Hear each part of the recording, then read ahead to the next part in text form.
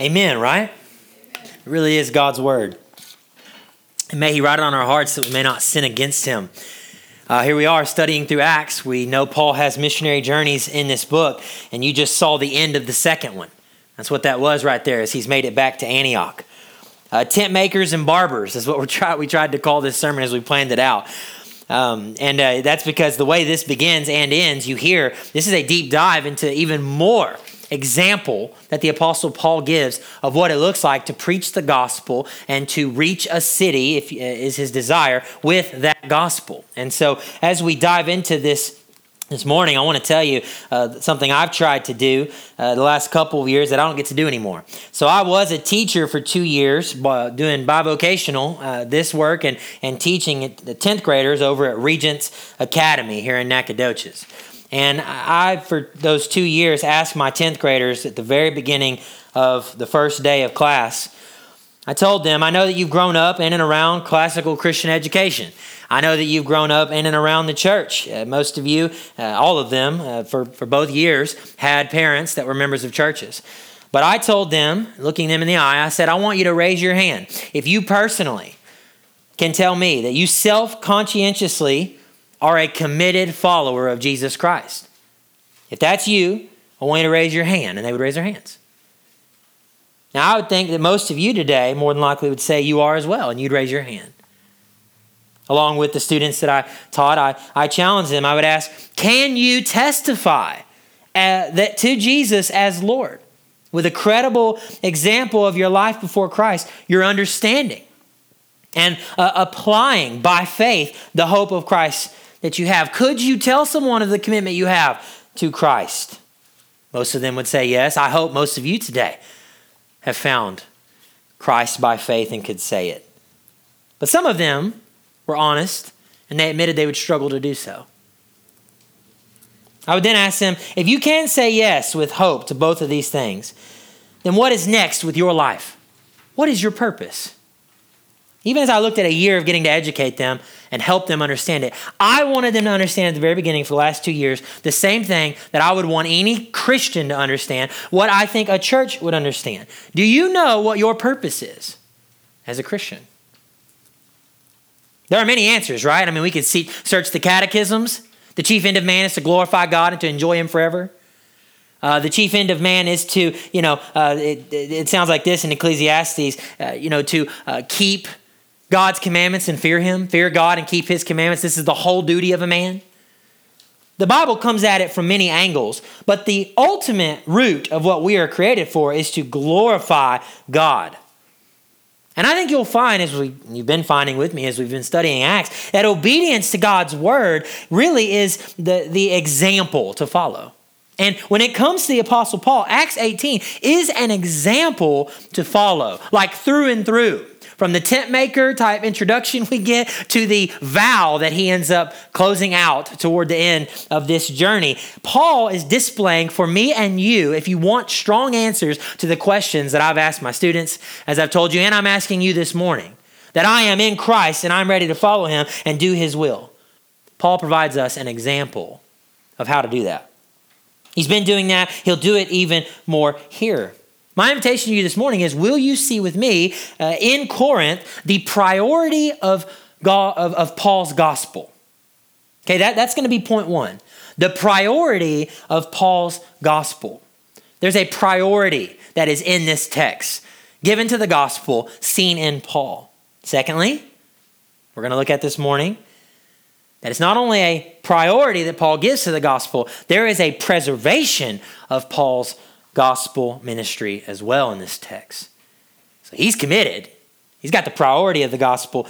The second thing we'll see today and then be done in this passage is the preservation of Paul's gospel ministry. Let's get some context first. Just so you know, last week when we were in this book, Paul left the ancient, massive, cultural shaping city of Athens. Acts 17, one of the most famous ending of that chapter, at least, passages in all of Christendom. I mean, people love to preach it because Paul's there on this mount called Mars Hill, where, Ares Hill, if you're looking at the Greek gods, and he's standing there because everybody stood there and everybody gave their 2 cents as to what they believe about big questions in life. And Paul's told them about the resurrection. He had little to what we would say, in a wrong way. We would say, oh man, he didn't have a lot of results. He had a couple of people, one major philosopher of the day, follow him and follow Jesus ultimately, and another sister and a few. He's left that city. We talked about last week that city wouldn't see an established church presence, best we can tell, until maybe 400 or 500 AD. And so, we're talking a long time, that seed that was sown in Athens laid in the ground from a historical perspective. And Paul, as you would maybe think, is discouraged as he heads into Corinth. Well, you'd be wrong, right? He's not discouraged. We see that in this text, his team, which includes Silas and Timothy, are not there yet. They're coming. And you heard in the text, they were sent out with Paul in Antioch, and they're going to join him here in Corinth as he does a long work. I think we need to see finally, contextually here, before we really dive into this first idea, is that this passage of Scripture covers 18 months. You realize that? A year and a half is covered, and maybe some more with the many days. I think this gives our passage a certain historical clarity that we need to talk about first. I think it also requires us to think on a bigger scale as we look at an example of Paul today. You see, Luke, who wrote this, his intent here, it is brevity, a historical brevity. He's trying to cover a history moment, but he's trying to do it so intentionally that you can grab onto some things. You can really get a feel for what happened for a year and a half in a city that God declared, I have people in. You feel the weight of that? I hope you do, because that really is the context. God loves the Corinthians. And he showed his love for it by shedding his own, son's blood. And the message that comes to them is that message. And so the context here is rich, was it not? Who is Gallio? Well, that was a real Roman leader that was set up in Corinth to kind of be capable of making judgments among them. The way that Pilate was set up to make a judgment to crucify this Jesus.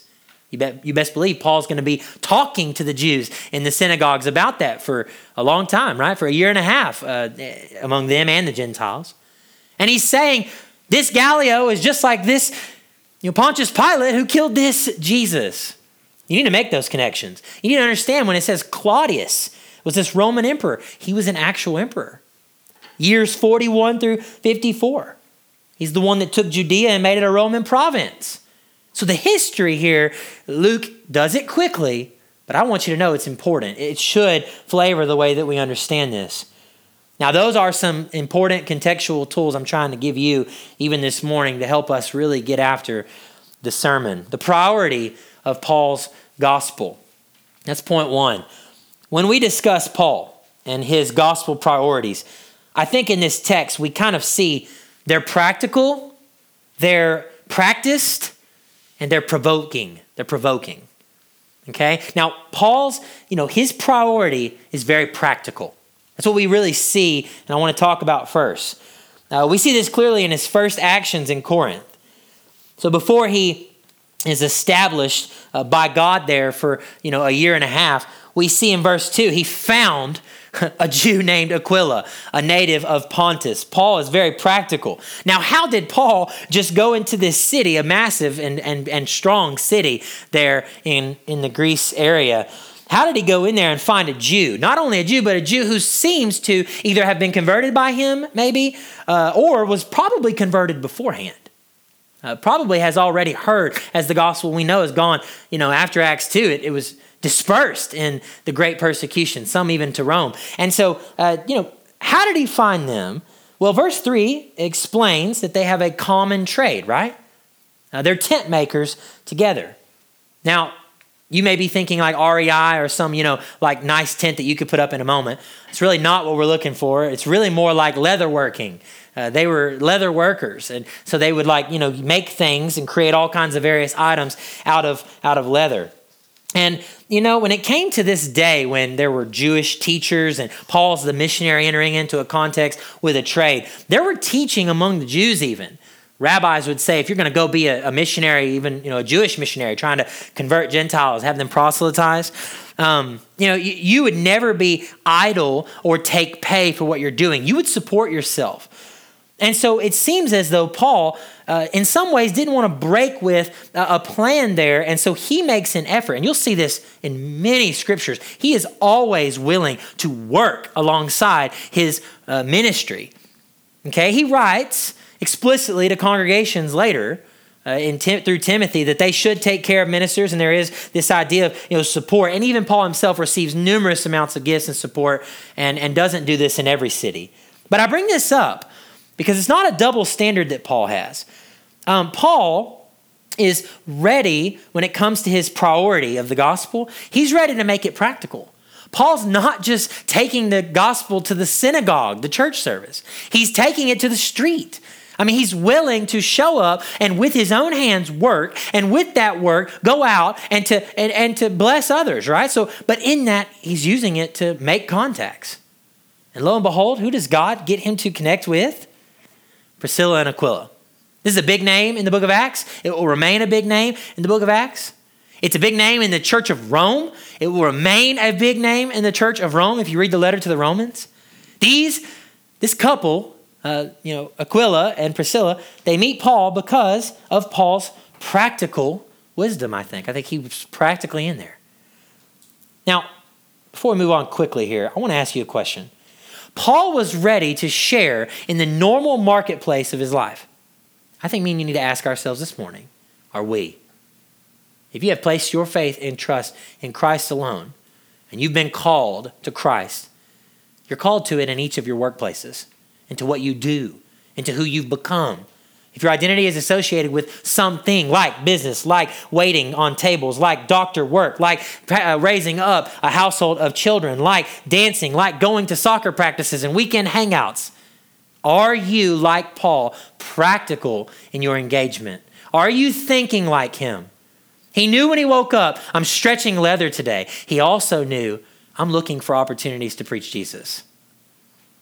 It's a challenge, right? So first, I think the gospel made Paul urgently practical.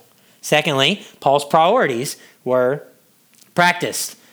So it's not just that he had a mindset to be practical, he actually practiced these things. I mean, he was not a lazy man, is what I'm trying to say. Paul was a disciplined man. Let me just look at the text again. Verse 4, what was he doing? He reasoned in the synagogue every Sabbath. Okay, verse 5, when Silas and Timothy arrived, what was Paul doing? He was occupied. In other words, he was consumed with the word, right? He was consumed with preaching that the Christ is Jesus. Look at verse 11. After he was left the synagogue, after he's left it and is going to the Gentiles directly, what does it say? He stayed 1 year and 6 months teaching the word of God among them. Now, is that not a full-fledged pastorate example in an apostle, right? I mean, 1 year and 6 months, if you've been paying attention, be clear, we are not apostles today, right? We don't believe that. But we have the same urgent call as pastors and preachers, and then also even as those who have been born again and given the same commands of Jesus to go, we have an urgency. And I think oftentimes people who would maybe look at what should we do with the Spirit and this urgent, desire we have to go see the cities and the churches reach, we blow in, we blow out. That's often what we've taken an approach of, especially in the last 50 to 100 years in our evangelism. We want to see it big and Pentecost and it's established in a matter of days, and we spontaneously baptize a whole bunch of them, and we make these professions of faith, but that's not always the pattern.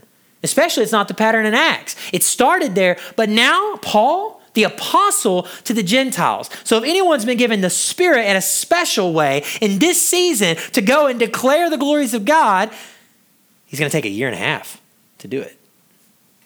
1.5 years. Think about how much happens in 1.5 years. I think we need to notice this because it tells us about the practice of faithful missionary work.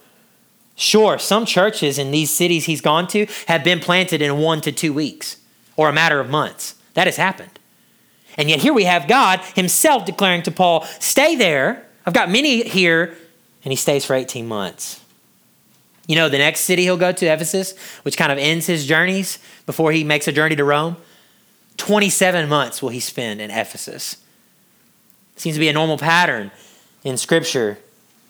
Ephesus then leads him going to Rome. Years he spends as he awaits trials, both in Jerusalem and in Rome. I slow down here on this point really to show Paul's practice. That's what I'm trying to say, right? Like he really was a practiced man. But to note, I think, what Luke is noting for me and you today. After the initial explosion of the gospel to the Greek world, there's this slowing and yet steadying, okay? Slowing and steadying pace that really comes alongside the apostolic mandate. We see this because what becomes the church's mandate, that's what the church picks up. It picks up the tradition of what? The apostles, and then the teachers and the elders and those who have been given. It's a belief once handed down to us from the founders, right? The saints. And that inheritance becomes all the letters that follow Acts. It becomes the slow and methodical work of discipleship and a commitment long-term to someone who would say, I'm no longer a part of the world, I follow Jesus. Again, back to the introduction, if you're looking for some credibility to what you say when you say you follow Jesus, be patient. Be patient. Sometimes God's work takes time, and 18 months, a year and a half, Luke wants us to know is what it took to establish the work there in Corinth. He did teach the word of God among them. We need to see that. Look at verse 18. After this, and this is after we read about the violent riot that Blake read, Paul stayed many days longer. You want to talk about practice that Paul did? His priority was practice even after persecution. He stayed many days, likely to his great danger, but he wasn't scared off of his task. Nothing would make him buckle or back down. He did not grow weary. He kept doing what he was called to do until eventually he was gone. Do you see verse 18? Verse 18 says, the comment about his hair, right? At this city, Cenchrea, he had cut his hair for he was under a vow. Now that's weird language because me and you, we don't really deal with vows. And so, let's kind of talk about this idea of what he's done here. Most scholars do admit we don't know what vows in view here. The ones that do venture to make a guess that I've read would say it's maybe like a Nazirite vow, the vow of a Nazirite, which you can read about in the Old Testament, and certainly in John the Baptist's life, someone who didn't drink any alcohol and they did not cut their hair, and so is included in that. They abstained from a lot of those things to be set apart for the work of God. We don't know, but we don't need to know the details of the vow. We need to see the commitment in his practice to the gospel that came from it. He had started it and ended it in a certain season. So the tent maker who shows up in Corinth is bound. He's saying, I'm going to tent make, but I'm bound to something bigger. My hope and everything I have is something bigger, so I want reminders of it. I want to remember why I'm here. As my hair grows, I'm remembering why I'm looking different than these others. I'm being set apart. It reminds me of Jesus' teaching on fasting. Jesus said you fast when I'm not there. Why? Because it strengthens the memory of what's to come, right? You long to see. This is why they didn't fast when they were with Jesus. Jesus leaves and Jesus says when they will fast is when the bridegroom, him, is gone. That's when they'll fast. In Matthew 6, he says, when you fast like this, so it's an assumption that we'll fast. And so it's a lot like this vow, if you will, and the principles of it, because when you choose to fast as a follower of Jesus, it should not be for your own personal pride and, religious, look at me, look how good I am. Jesus said that's to be condemned. Instead, when you choose something like to vow to fast and not eat, with every hunger pain, you cry out to God, do something, Lord. Strengthen my prayer life. Save my lost friends. Help me to love your word. God, grieve me over my sin. Let me be a bit closer to you. That's what's in view here. This man practiced his faith. Finally, look at verse 19. They came to Ephesus. Now, why is he going to Ephesus? He's going there to get on a boat to go all the way back to the Jerusalem area, right? Where he ends and then goes eventually up to Antioch. So he's ending his journey. And so while waiting in Ephesus, more than likely about a week, because he had to wait for ships to take a ship to ride a ship all the way over from where we are in Greece to then, Palestine today in the Middle East. So he's going to be on a boat. While he's waiting, kick his feet up, right? I mean, he just saw the gospel go to the ends of the earth, right through him, God using him in Corinth. Man, this man was practiced. The vow's broken. Maybe it's time to vacation, right? No, Paul says, I'm here on the Sabbath. I'm going into the synagogue. Why? I want to preach Jesus here. And of course, the text tells you he'll be back. So Ephesus, to be continued, okay? It's coming. But man, again, consider the practical and practiced discipline of Paul's priority here. When it comes to the gospel, this man is committed. The point's clear. I think it preaches itself when you see these verses that I've called your attention to. Let me ask you a question this morning. How does your pattern of life, Christian? How does your practice in life, Christian? How does it model what Paul is doing here? Are you willing and regularly giving up your own personal preferences so that others may know Jesus? Paul gladly said, I'll take this vow. I'll be ostracized for the sake of others. It's beautiful. As you tent make, brother and sister in Christ, working your trade, studying, managing your time, do you see the gospel as a priority like this man did, like Paul did? Jesus said this gospel of the kingdom we have is like a treasure hidden in a field, that the one who finds it goes and sells everything he has and he buys the field. Is that what the good news of the gospel that we've sang, that I will tell you is the beautiful work of Jesus' life that was perfect, the death, if you place your faith in him, in substitution for your sin that he bore, his glorious resurrection to show that he has power over death. He will raise you up in the last days if you put your faith in him. He ascends into heaven, sitting at the right hand of the Father, and right now his Spirit regenerating the hearts of sons and daughters to call them into this. I'm asking you, is that gospel, is it like a treasure in a field? Jesus stopped the parable there, but if we were to take the liberty to continue it, maybe the man who's in the field realizes the field is right beside a main roadway where tons pass by. And the joy he has for what he's found turns into a billboard, turns into an invitation. He can't stop it. Every chariot that comes by, do you see this lot of land? Oh, you don't think it's beautiful?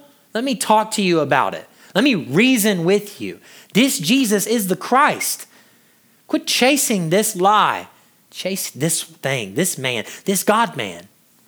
I think that's what Jesus would say. Paul was practical. He was practiced. Finally, we see that the priority of Paul's gospel, it didn't just show up in this practical practice thing. It also was provoking. Provoking. It's like subpoint 3 if you're taking notes. Paul's priorities provoked people. I mean, it's pretty obvious in this text, isn't it? Ask yourself, right, what was the response that he received from these Jews at Corinth? Well, it was very negative. Evaluate the facts with me. It says they opposed and reviled him. It's not nice words. We could say they resisted him with slander. They blasphemed him. They made it personal. They took an assault on his character even and on his sanity. They wanted to bring him before the secular tribunal. The people, not even their own court, but like the Roman court.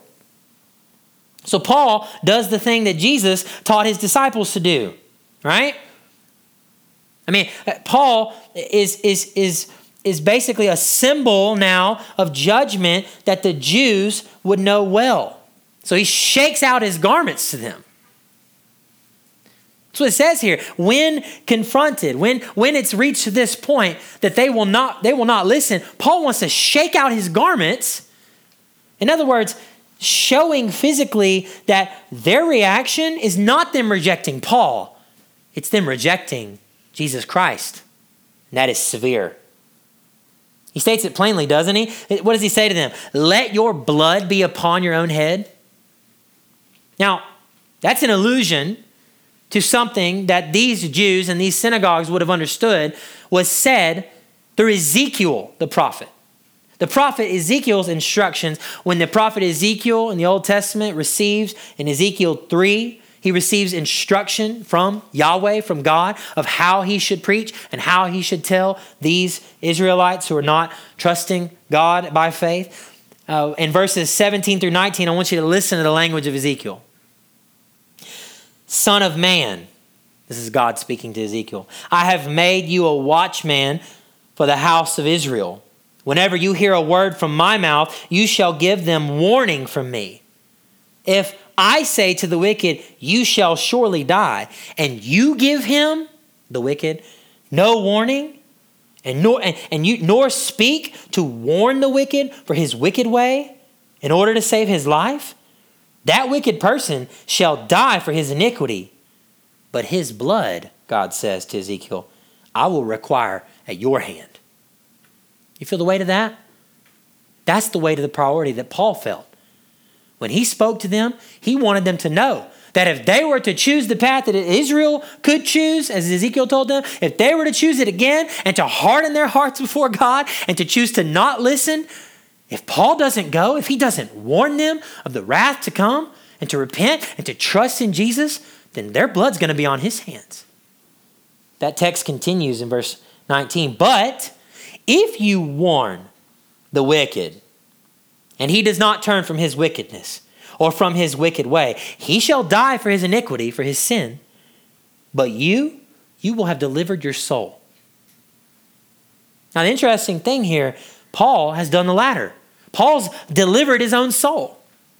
And so you would think that if he's cleared by God to not be guilty of their blood, maybe this is where the love stops for these people, right? I tell you, it's not true. Go read the book of Romans, right? Side note, but just go read Romans. If you think Paul gave up on the Jews, you're wrong. And you've been wrong ever since we've been in Acts. It's like every city where they treat him like garbage. What does he do in the next city? He goes to them first. He even says, if I could be cut off and accursed, if it were possible to lose my own salvation, that some of my brethren, the Jews, would know Jesus, I would do it. Now, obviously, that's not possible, but that's a man who, to his dying death, said, I will hope that God will not let their blood be spilled unnecessarily, that they would repent and trust Jesus. I would hope in that. And he held out a true gospel to him to the very end. Why do I bring that up? Well, sometimes our message is a provoking message, is it not? If you're going to get serious about following Jesus in this world, you're going to talk to, in this area, maybe many who have grown up in the church, many who have the right answers. I think you may have in mind, even as I say that, some friends and family, some cousins or some dear friends that you love.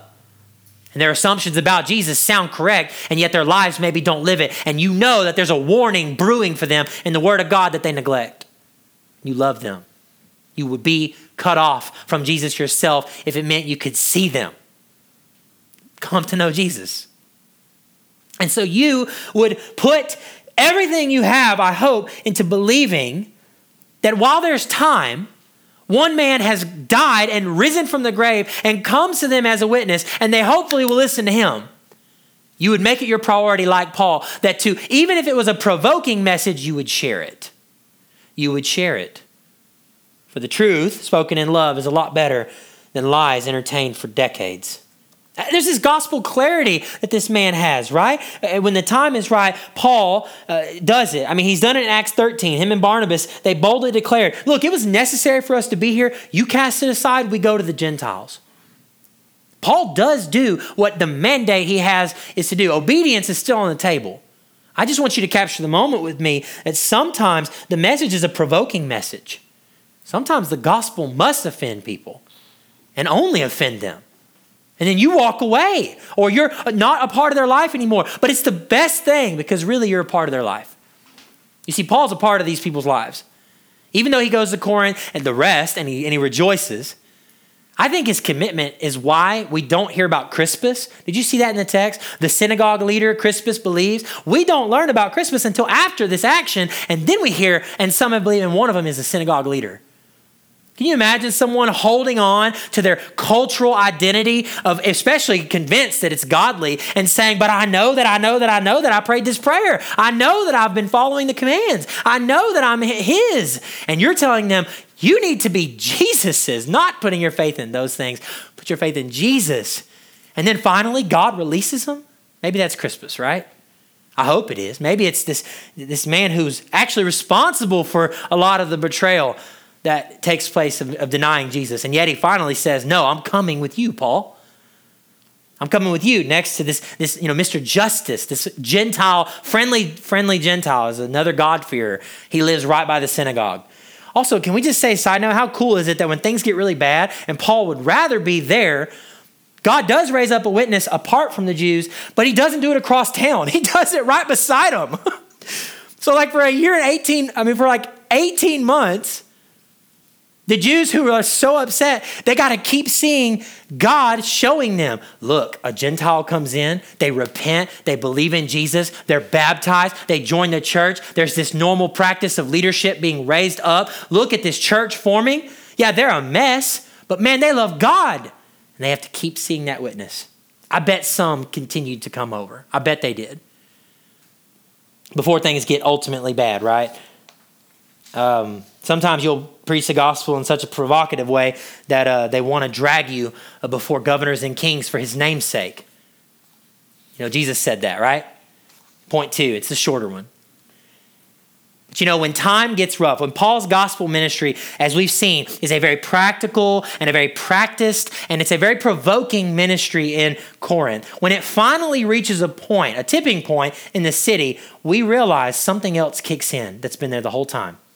You know what it is? It's the faithfulness of God. It's what we call the preservation of the saints.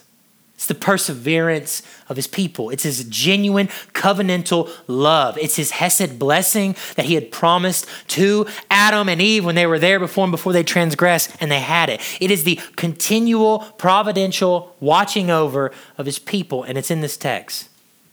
A man like Paul stays that way with his ministry because he wants to believe God's going to preserve it. Now, this is shorter to see, but it's powerful. I want you to see it. And I think it's devotional when we consider God's power in gospel ministry.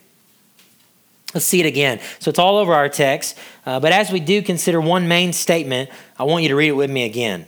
Okay? So verse 9 and 10. Pardon me, I need a drink. Find verse 9 and 10 in your Bible there. Be mindful of where we are. There's opposition.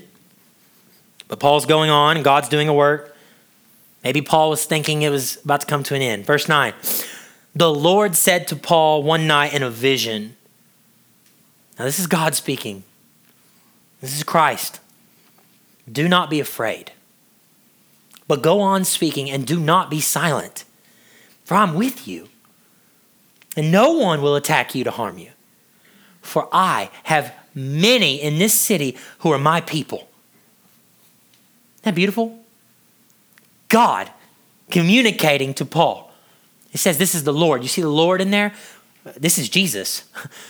The same Jesus that met him in Acts 9 on the road to Damascus when he was going to kill Christians is meeting him again. And he's saying, believe this. Now, was it like that? Was it like on the road to Damascus? Well, we don't get that kind of detail here. We do get a dream. So we don't know if it's just in his mind or a physical reality, but know this, we don't need the details because we get the content and it's glorious, isn't it? Oh, it's glorious. I bet Paul was scared at times. We like to dehumanize Paul, make him like, I'm honestly kind of like a demigod almost. But he's a man. He's scared at times. He can be afraid. I've wondered if a frightening thought was growing in his mind. Is this going to be like Lystra where they dragged me outside the city and this time is the final time? Is this the conclusion of my life where they stone me to death? I mean, Paul has some serious maybe worries, right? And so when God shows up to meet him, what's the first thing he says? He says, don't fear. Don't be afraid. That's the greeting of the angels and God throughout all of Scripture. When men are doubting, their faith in God is wavering, the first thing that shows up to Abram or to Jacob or to all these that get to see these kinds of days, God always says, don't be afraid. When the women, after Jesus is resurrected from the tomb, are there and the angels appear, what's their first reaction? Fear. And what does God say? Don't be afraid. It's always deeper. I think for Paul, the idea is you're not alone. You're not alone in your fears concerning personal evangelism. Paul, God is with you. He's commanded, actually, right? Do not be scared. Sounds like Joshua. Be only strong and courageous. Do not fear. God is with you. Paul was probably tempted to not preach. I mean, if you're discouraged by the opposition around you, you don't really want to stand up week in and week out. Maybe there were some weeks where he got there and the eye-shot distance of the synagogue was bothering him. Maybe attendance there was a little bit better in the 18 months he was there than it was at church. I think Paul probably could have been a discouraged preacher who was forgetting to go on speaking and to not be silent. But true preachers can preach, and Paul shows that, but maybe he was weak. And so what's the message from God to him? I mean, before we even get to what he really wants, I got many people in this city, it's all this subjective stuff. If you love lost people and you're struggling and thinking about reaching them, you need to lean in this moment. That's why I think this last point is so devotional. This is not, I mean, we love the stuff that comes, from others, and there's that in the Bible, narrative and whatever, but this is verbatim. This is quote God. Don't be scared. I'm with you. Don't stop speaking. I'm here. Do not be silent. I'm with you. It's encouraging. I'm sure he was a bit discouraged. This truth, when grabbed out of this for ourselves, now that we understand the context, I think it encourages us. This should preach itself to you if you're in Christ. It should shock your soul if you're not. If you're in Christ, this should absolutely encourage you. If you're not in Christ and you are not trusting Jesus by faith, you haven't believed, it should shock your soul. This is God, the creator of the heavens and the earth, looking on a city like Corinth. Now, I don't have time today to tell you what Corinth was. Well, let's just use one term, worldly. They were that in every sense of the word. Don't believe me? Go read 1 Corinthians. And God, looking on those wretches in his holiness, says, I have some and they're mine. And when God has something, he never loses it. Amen? And God said, I have some of them and they're mine. Oh, if you're not in Christ today, do you believe this about God?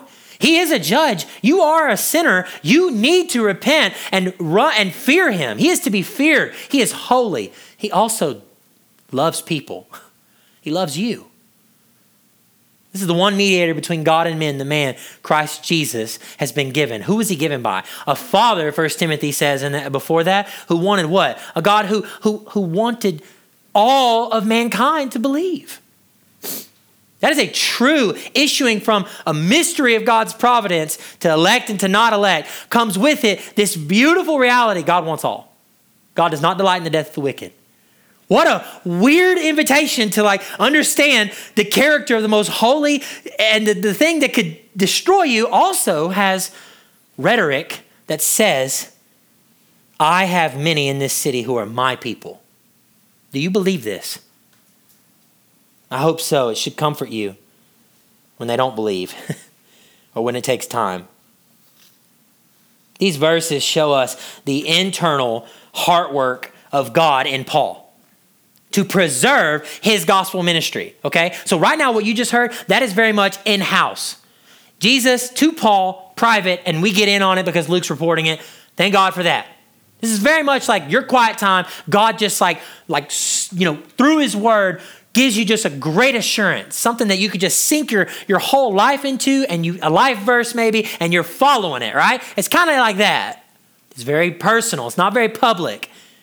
But it's a preservation thing, right? Man, God says, I am for you. I'm not against you. And I have people in the city. What about the public answer?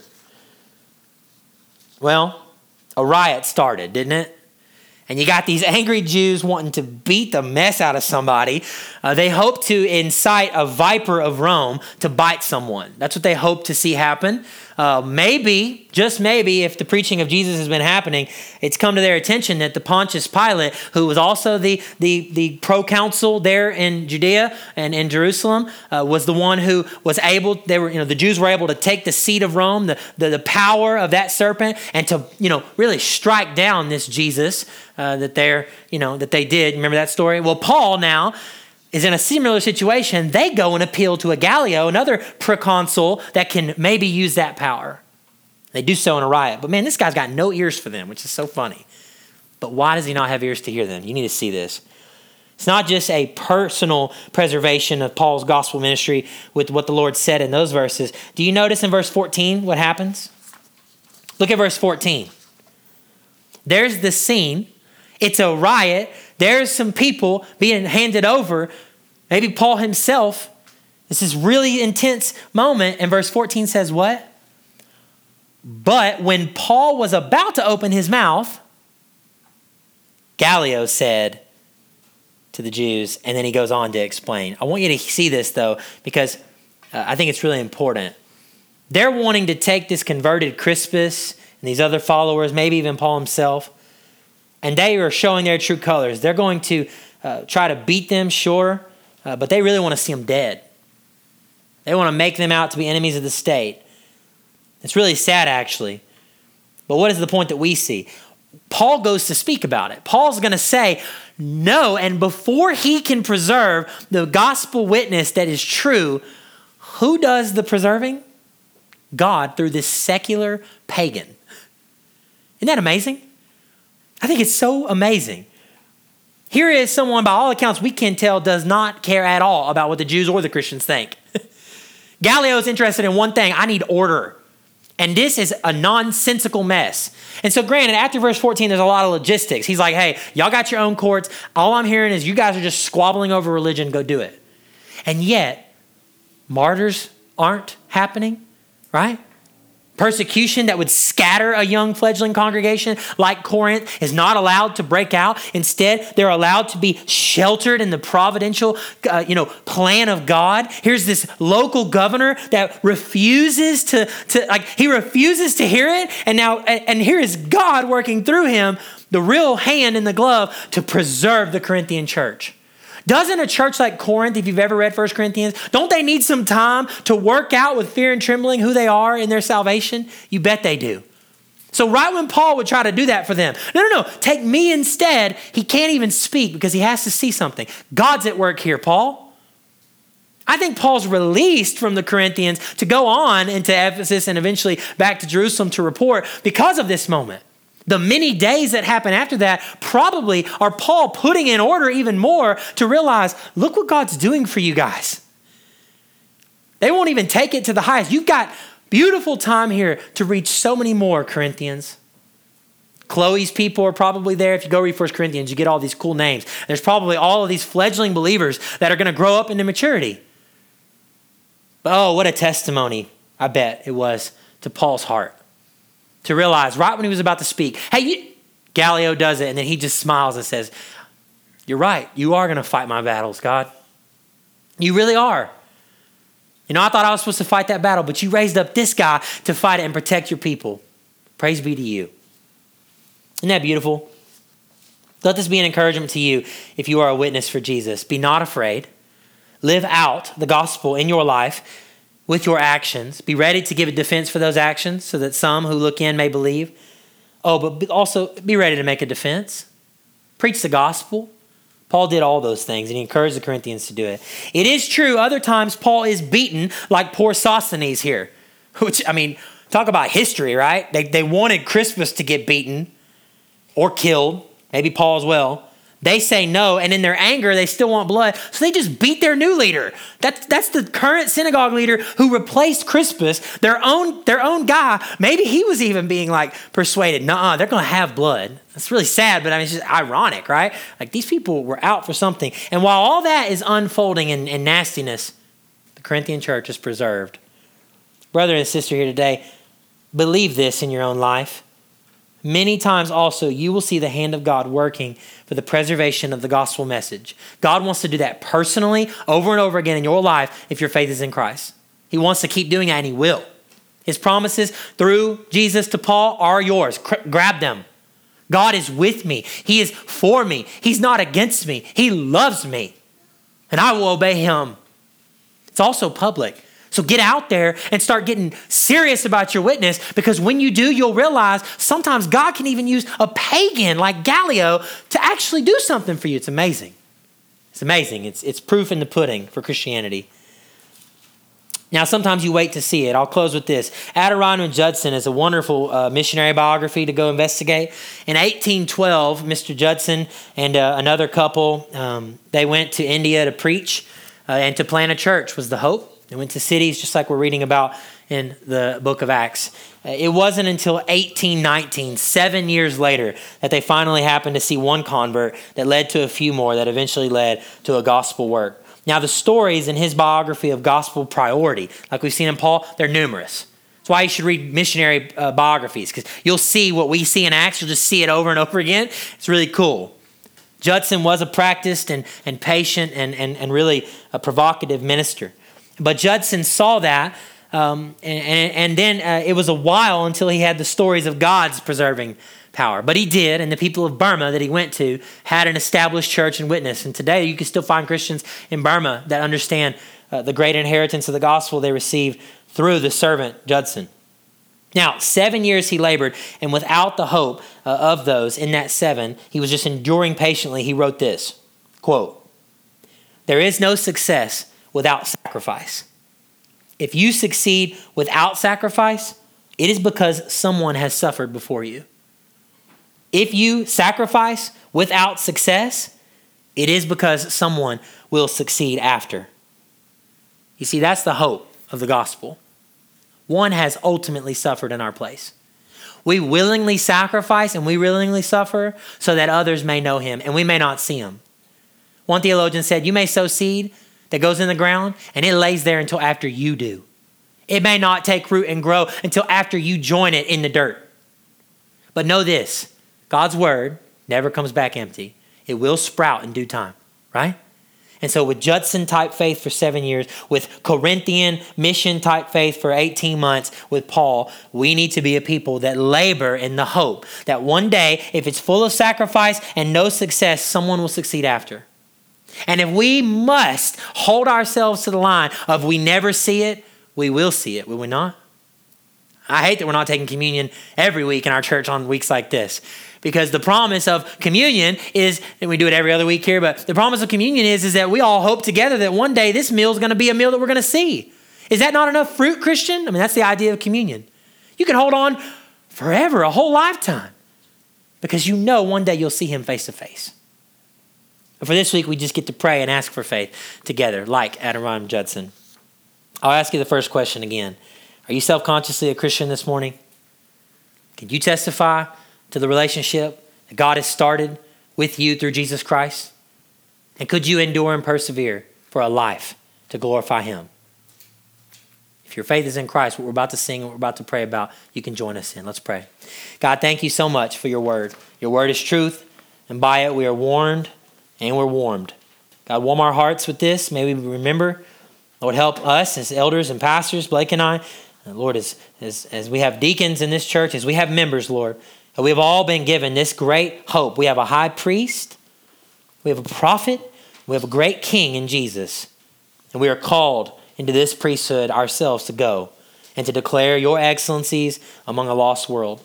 Father, across these streets that we're on today, in our own homes and families, Father, we are to be the witness that we have an example of here in Paul. Help us, Lord. Help us to have a ministry like his that focuses and believes and that also sees your preserving work. It's in your name we pray. Amen.